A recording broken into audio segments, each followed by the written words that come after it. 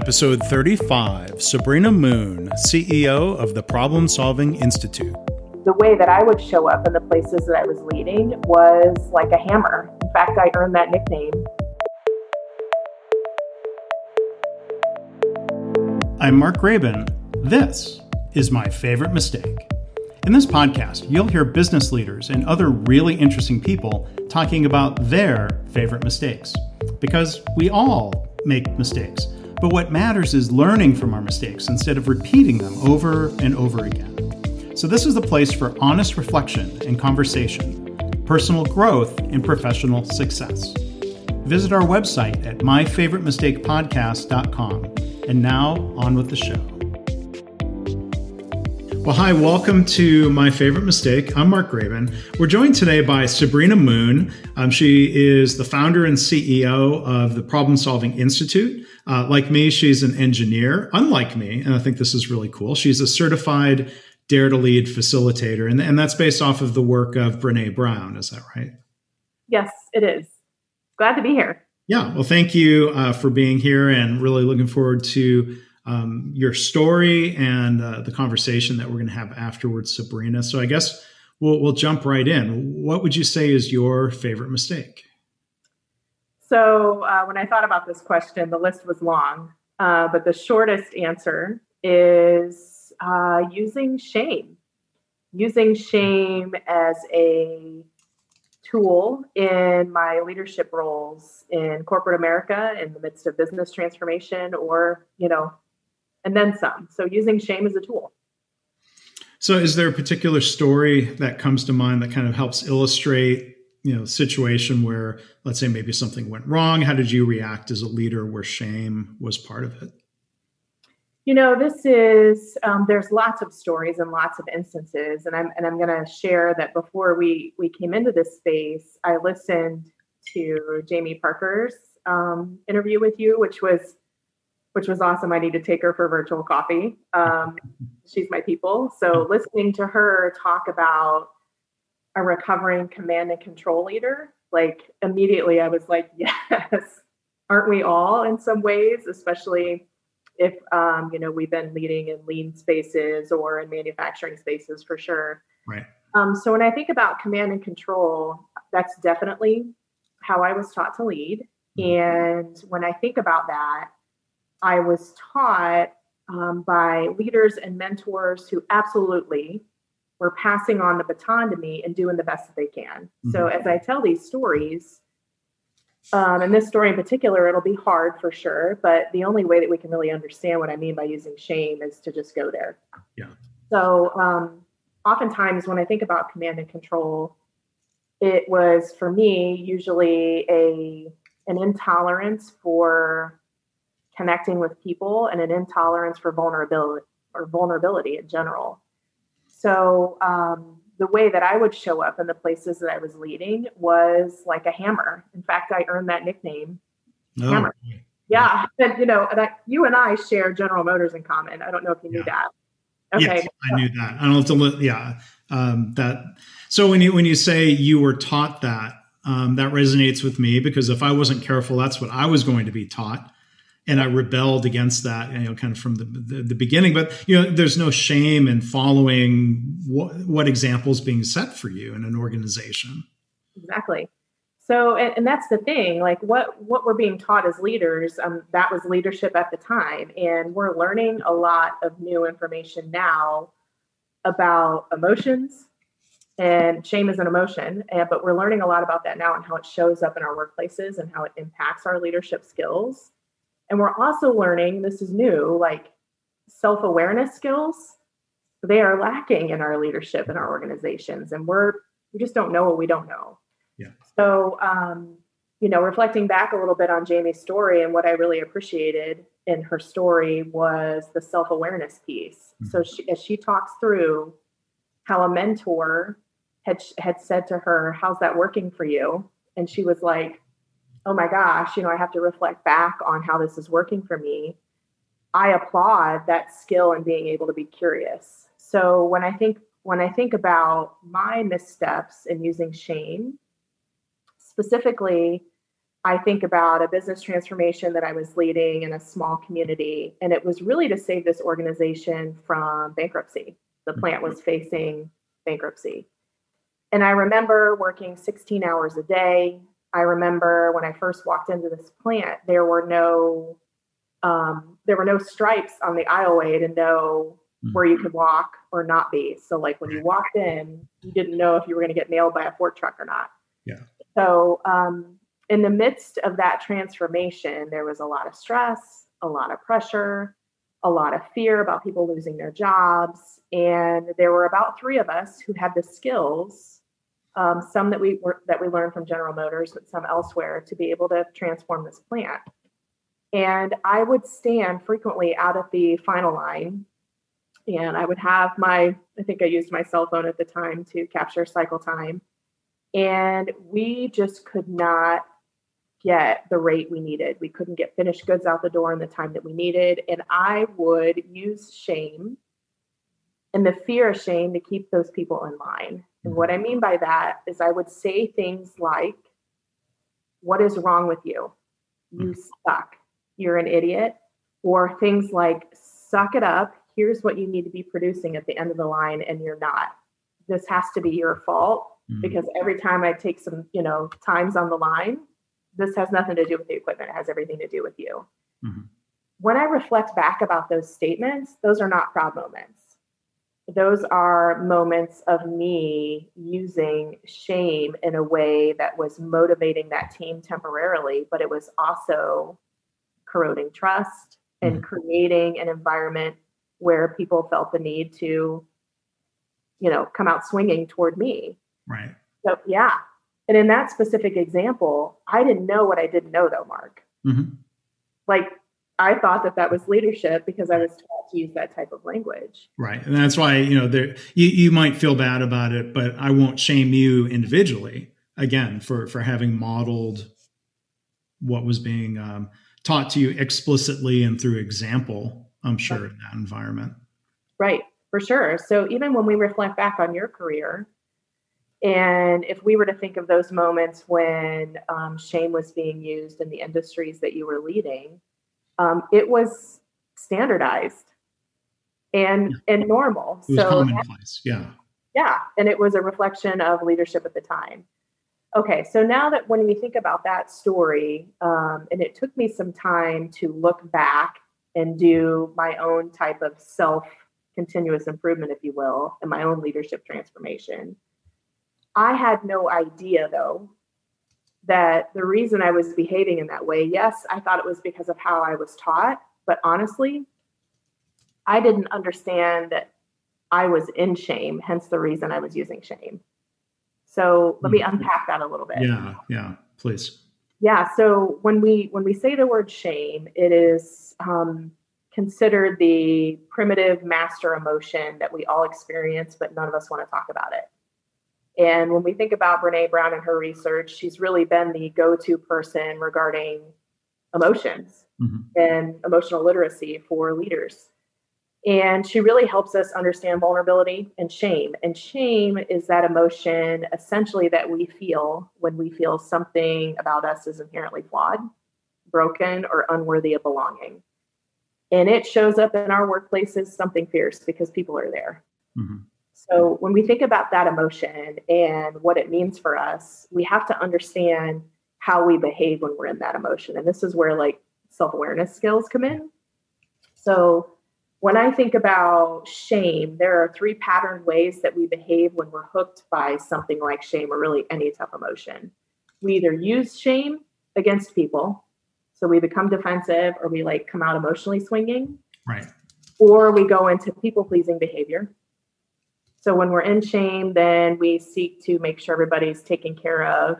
And lastly, we withdraw and hide out from people when we're in shame. We disappear. Right. So when I said, I was using shame against this team, it was because I was in shame. That was absolutely true. That was a point in my life where I was struggling with the amount of hours I was working and also struggling to take care of a sick mom with cancer. And when I would come into work, I would come in so ticked off because we still hadn't made any progress. We were still losing money. People's jobs were still going to disappear. And I didn't know how to do that differently. Sorry, right. My doorbell is ringing. That's like the worst time. It's not really a mistake. That just happens. That's fine. But the doorbell, yeah, like, who's here? COVID times. Nobody's coming. No, that's fine. To visit.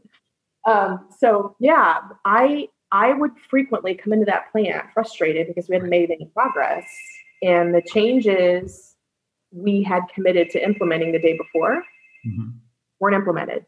So I was deeply feeling shame, and I would offload my shame and my crap onto other people. So it became really easy for me to tell people that they were idiots and that no matter what they did, it wasn't going to be,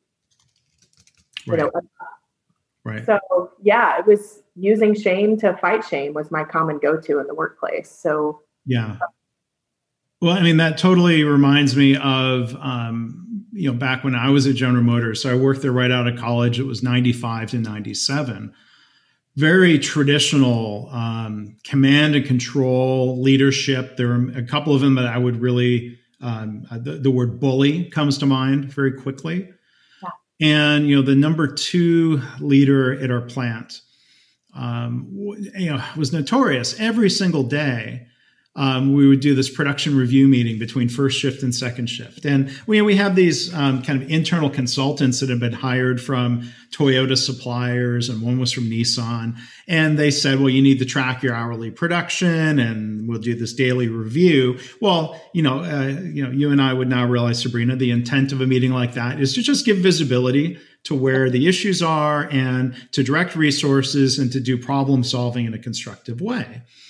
Well, that meeting became, that data told this guy, Bob, basically who he needed to yell and scream at the most, which was not the intent of what any of this data or this review was supposed to be.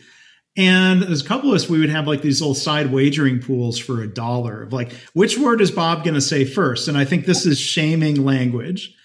There would be, he was bullying, and there would be cursing. It would be, calling people out in front of others. But the wager would always be, which word is Bob going to use first? Urgency or intensity? Because those were the 2 things in Bob's mind that was lacking. Like clearly that department or the plant as a whole was struggling only because people didn't care enough or they didn't try hard enough. And that was just ridiculous. Yeah, it is ridiculous because, do we honestly think for a minute? So when we think back about our careers, and you've talked to a lot of leaders, you've seen a lot of things. When we think back about our careers, do we honestly think that people got up that morning saying, you know what, I'm going to completely screw everything up that I can today. Yeah. And I want to make sure that I let Mark and Sabrina down as much as I can because I suck. Yeah. I mean, no, like people are not wired like that. Right. So, the lacking self-awareness that we bump into sometimes, a lot of our really yucky, ineffective leadership is absolutely happening outside of our self-awareness. Mm-hmm. So, it is up to us to dig in and get curious. And that's the hard part. That's the part that requires vulnerability to look within, to be able to say, okay, what do I own in this so that I can understand how I show up differently? Right. So with that said, I remember getting to that point of having to ask for feedback about how I was showing up. Mm-hmm. And that was tough.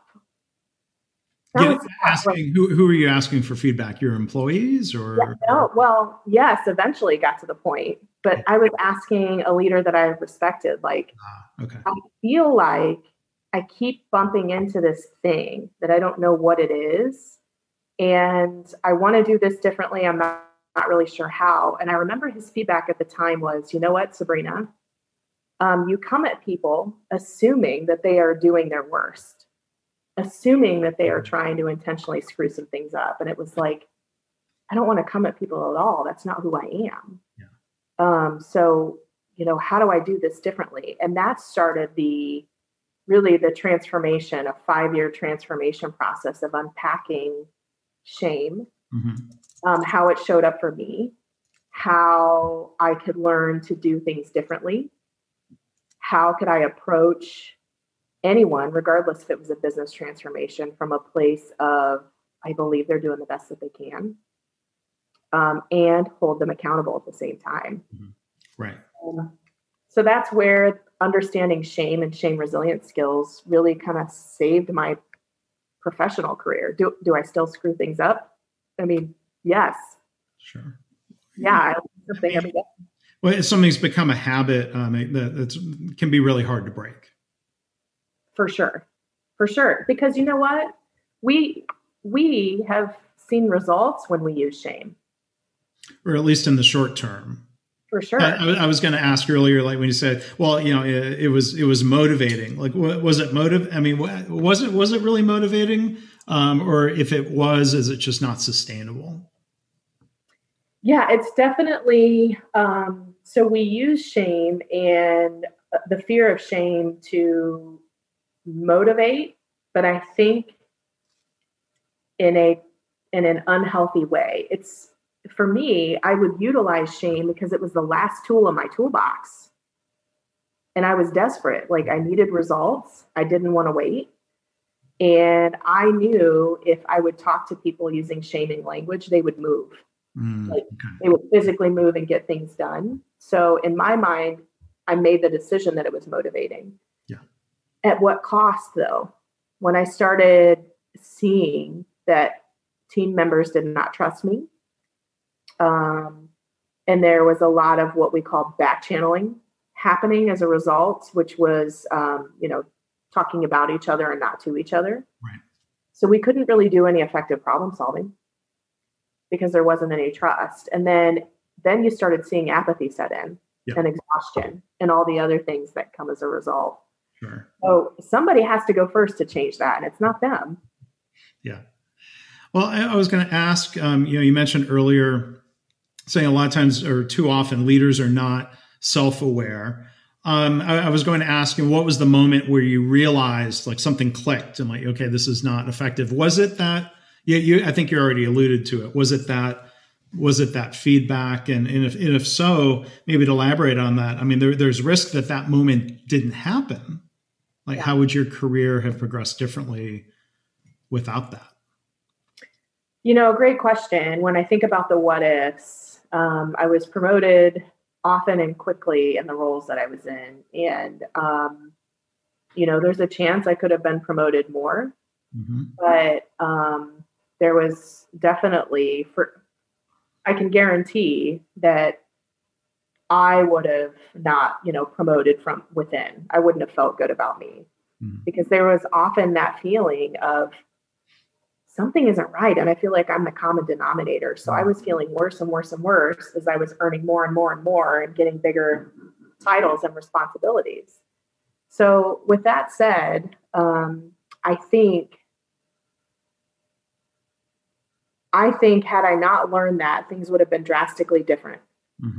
Probably with some walking papers along the way. And I'm grateful that I had that moment of help me understand, what is it within me that's not working well. And then once I got the courage and the practice to step into those types of conversations and get more and more feedback, I started getting better at it. And then I really started looking within. So what I hear you saying is that there was, in different words, like sort of just this discomfort of like, well, this, like, and trying to unpack and figure out what was causing the discomfort, which I guess led to the request for feedback, and then realizing, correct me if I'm wrong, what I hear you saying is, recognizing a gap between how I'm acting or who I'm being at work versus who I am or who I want to be, that built up and led to you asking for that feedback. I guess it wasn't just a chance occurrence. Yeah, I absolutely felt there was a huge gap between who I was and how I was leading. Yeah. And some of the messages and expectations around who I needed to be as a leader. I often struggled with how kind and how much I should care about the people I was leading.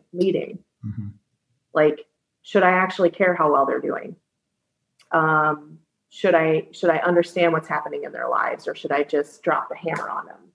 That there was a constant struggle between the two. And I was misfiring and misaligned on a regular basis, that I would go home and I could just feel it. Yeah. And then I would never stop talking about work and how frustrating it was and how people wouldn't work with me in ways that I had hoped. So it was a golden opportunity for self-discovery. Mm-hmm. And there was a lot of gold in that failure. Yeah. Well, but it's good you took advantage of that opportunity for self-discovery. And it sounds like when you were getting that feedback, you weren't in denial about it, but you realized, that's happening and that can change. Yeah. And I'm appreciative of the person who gave me feedback, because they didn't come at me from a place of, you suck, you're an idiot. So they didn't use shame on me. They were able to step into, a place of compassion and empathy and say, hey, you might want to look at this, and I'll support you along the way for you to look at it. And then, at that point, it really started to unfold. And then I was able to dive deeper into my own self-awareness skills and how I was showing up, and asking people often, like, how was that for you? Where can I improve? Right. Yeah. Nice. It's the crux of what we do now, right? Yeah. Yeah. So that's what we do now. And, it's interesting to look back and think about our own mistakes and growth and development. I just want to come back. You talked earlier, offloading the shame, and kind of quick story back at you. Again, I'm thinking of old Bob, and there's this, it's kind of a Chicago Saturday Night Live kind of accent that he had, kind of like one of the super fans. And I remember when I was getting ready to get out of there and go to grad school, I felt a little bit more brave. But basically, like another engineer and I were in Bob's office, and he was putting on a show. He intentionally turned around, dialed the phone on the credenza behind him, got it on speakerphone, and just cursed and yelled and screamed at one of the production area managers that I supported as an engineer. And it was just one direction yelling, and poor Todd was just, but just stamp, Bob was just laying into him. So Bob got off the phone, and I asked him some form of that help me understand question, like help me understand what was going on there. Well, how was that helpful? I don't remember the exact words, but I kind of challenged him, like, so what's going on here? And then he basically went on to explain what you described as offloading the shame. He said basically, well, I yell at Todd because my boss called and yelled at me, and his boss called and yelled at him. He basically traced it up and blamed the General Motors board of directors. I kid you not. Yeah. He was basically saying, like, that's just the culture here. And okay, fair enough. I don't know how much tension he felt, because I almost heard him saying, well, this is what I'm expected to do, which is different than just saying, oh yeah. I mean, he probably wasn't going to say, I love being a bleep hole, but I'd be curious, if I could go back in time and ask him, well, how comfortable does that behavior make you feel? That might have been pushing it a bit too far. I might have gotten thrown out. Yes. And I think back about that too, Mark. I think back about the moments even when my boss or someone had approached me with shaming language, because, it happened a lot. And, I didn't have the skills then to not only walk myself through, I didn't have resilient skills to be able to understand what I was up against, because I was not paid to feel at work. I was not paid to talk about emotions. I was paid to get it done at all costs. Yep. I was paid to think and do, not to feel. Yeah. Well, this was the hard lesson. Like, I needed to learn how emotions were impacting my work. So did my bosses. But it wasn't up to me to carry my boss's stuff or to deal with their emotions. It was up to me, though, to take care of me and then lean into the hard conversation if and when it warranted itself, which I usually never did it, not with senior leaders. Like, if something was offloaded my way, it was my job to be the people pleaser at all costs. Yeah. Like, how can I make sure you're okay? And then I would drop the hammer and offload my shame, onto the teams I was leading. Right. And even in class 1 railroading, that 8 years of that work, that was pretty commonplace too. And it got results. But the offloading, as I've learned, is really what we do when we blame and shame when we are feeling uncomfortable and we're feeling pain. And when we don't have kind of an emotional language, then it's just easy behaviorally to cause pain for other people versus healing our own and dealing with it. But, if I were to reverse time, I would love to be able to say exactly to your point to my bosses and to my leaders, hey, what's happening for you right now? Like, are you all right? Because it doesn't seem like you're all right. And I'm not sure that this is going to be effective. Like, what can I do right now as opposed to, taking the lash and you just need a break? Yeah. Yeah. But I didn't have those skills then. But yeah, we have them now. I mean, we're getting better. Yeah. Yeah. Well, and one other thing, just an aside, another thought that came to mind, we're talking about these manufacturing environments, and this is more of, somehow human dynamics. And maybe this is what you learn through, your study of Brene Brown's work, which I only have the most superficial knowledge of myself. So, but in healthcare, this human behavior, it's so common, this shaming tendency. Like people all throughout healthcare, they say, oh, right, yeah, naming, blaming, and shaming.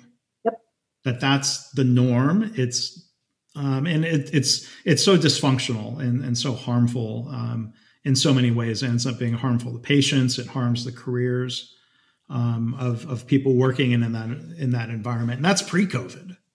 Right. And I would ask, has it gotten worse since COVID? I mean, have you seen it getting even more? Well, because I haven't traveled for work in 8 months. I don't have quite the insights firsthand that I had when I was traveling. But I mean, there's no shortage of news reports within industry news and even general news publications about how bad the burnout is in healthcare and how they've been overwhelmed and exhausted. And you hear stories of people not being able to take a day off, for how many weeks or months, and pulling double shifts because colleagues are quarantined. I can't imagine it. I mean, I can't imagine it's gotten better, but I think there are positive examples where the culture has been positive to begin with, and people are engaged, and it's less of that top-down command and control style. I imagine the health systems that have had that more participatory culture are doing better, and I've heard reports of that, which is good. Yeah, for sure. Well, I've been following your work for 4 years maybe now, and I'll never forget a conversation you and I had I think on LinkedIn at some point. That's just really given me a lot of respect for what you do and how you're leading. And I'm going to paraphrase this. You may or may not remember it, but I remember thinking we were talking about a lean transformation or something along the lines. And I remember you making a statement publicly that people are complex, that, it's not just so simple that we can apply a label on people and I think your words were, I'm a chatty engineer, or I'm a chatty introvert. Oh, a chatty introvert, or like a social, I don't know. You gave me some dichotomies about, people. And I don't know, it gave me a lot of respect for you because it helped me really start practicing, a behavior where I'm committed to being a learner and getting it right versus being a knower and being right. And, when we're under a lot of stress, including a pandemic, we're potentially on our worst behaviors. So, sometimes we just don't know about people. We have to be willing to extend them some grace and then recognize when we need our own breaks. And you've been an example of that in our social media community, just so you know that. Okay. Well, thank you. And I mean, you use that word grace. That's something I've tried to be better at during the pandemic. Small example, Starbucks gets your drink wrong. Yes. Stuff like that, where I'm not going to yell. It's not me to yell and curse and scream, but It might be a matter of tone or look on my face where I let it be known that I'm upset. Yeah. I try not to let stuff like that bother me, because back to that point of like, oh, it's just a simple mistake. They can fix it. Yeah. What's the big deal? So I'm trying to be more gracious about situations like that. Yeah, for sure. And I do think we're all doing the best we can. Yeah. Yeah. Well, Sabrina, can you tell us a little bit more about the company that you founded, Problem Solving Institute, and we'll spend a couple of minutes talking about the type of work you do, how people can contact you. But first off, how would you describe the Institute and the work that you do? So I started my business with the intent of really centering on process improvement and business transformation. So the consulting, it's a consulting business, and the consulting work that I was primarily focused on was that. So business efficiency, operational excellence. And what I kept finding was that people were contacting me for leadership help. So help my team, my frontline workers aren't talking to each other. There's no trust. So I kept being asked for that. And then I recognized that was part of my niche.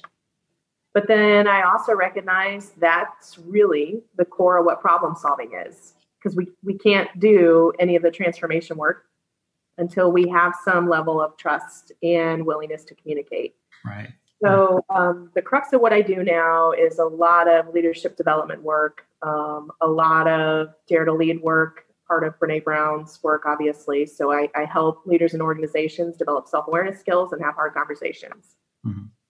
I still do some transformation work in the background. Yeah. So that self-awareness can be developed. That's a good thing to hear. It's a skill. It's a teachable skill. And I mean, imagine that some of those difficult conversations might involve somebody being told they need to be more self-aware, or how often is it someone coming to you saying, I individually need help, versus an organization saying, oh, these people need help? Occasionally I will have a leader of an organization, kind of point the finger and be like, it's my team. But not a lot. Mm-hmm. Usually leaders that reach out are often willing to discover things about themselves too. So they want to be a part of the process. So, and one of the really big things I'm proud of right now is doing work with law enforcement. So I work heavily with law enforcement leaders, and they're very similar to operations leaders. That's a podcast for later, but there's a lot in common. In terms of shaming or command and control, I mean, there is quite literally a rank command structure. Yep. And they're in that 24/7 environment where, they're on. So a lot of hypervigilance, same with ops leaders. So, there's a lot of similarities between those environments and what they do in public service. So there's opportunity for growth for them too. But it's great work. That's very interesting. Well, great. Well, our guest again has been Sabrina Moon. I want to mention first, before getting URLs and contact info, I was going to mention the episode with Jamie Parker that Sabrina mentioned was episode 8. If you want to go back and find that, you can find it in the podcast feed, or you can go to markgraban.com/mistake8. I also want to mention and give a shout out, because I really enjoyed the conversation you had, Sabrina, with our mutual friend, Paul Critchley, on the New England Lean podcast. So I would encourage you, if you want to hear, a different conversation, touches on some of the same points. But actually, I heard that conversation and reached out to Sabrina and said, let's take a deeper dive into basically the My Favorite Mistake you had brought up in Paul's podcast. So thank you for doing that, Sabrina, and thank you for being open to coming on here and exploring that. Thanks for the invite and for your leadership, Mark. I appreciate you. Well, thanks. And before we go, Sabrina, what's your website? How can people find you online? You can find me. The website is ProblemSI, like Problem Solving Institute, but shortened.com. I'm on LinkedIn pretty heavily. Facebook is another place to reach out and connect. Great. ProblemSI.com. And again, thank you so much to Sabrina Moon, founder and CEO of the Problem Solving Institute. Really appreciate it. Thank you. Thanks for listening. I hope this podcast inspires you to pause and think about your own favorite mistake and how learning from mistakes shapes you personally and professionally. If you're a leader, what can you do to create a culture where it's safe for colleagues to talk openly about mistakes in the spirit of learning? Please subscribe, rate, and review the podcast. Our website is myfavoritemistakepodcast.com. See you next time.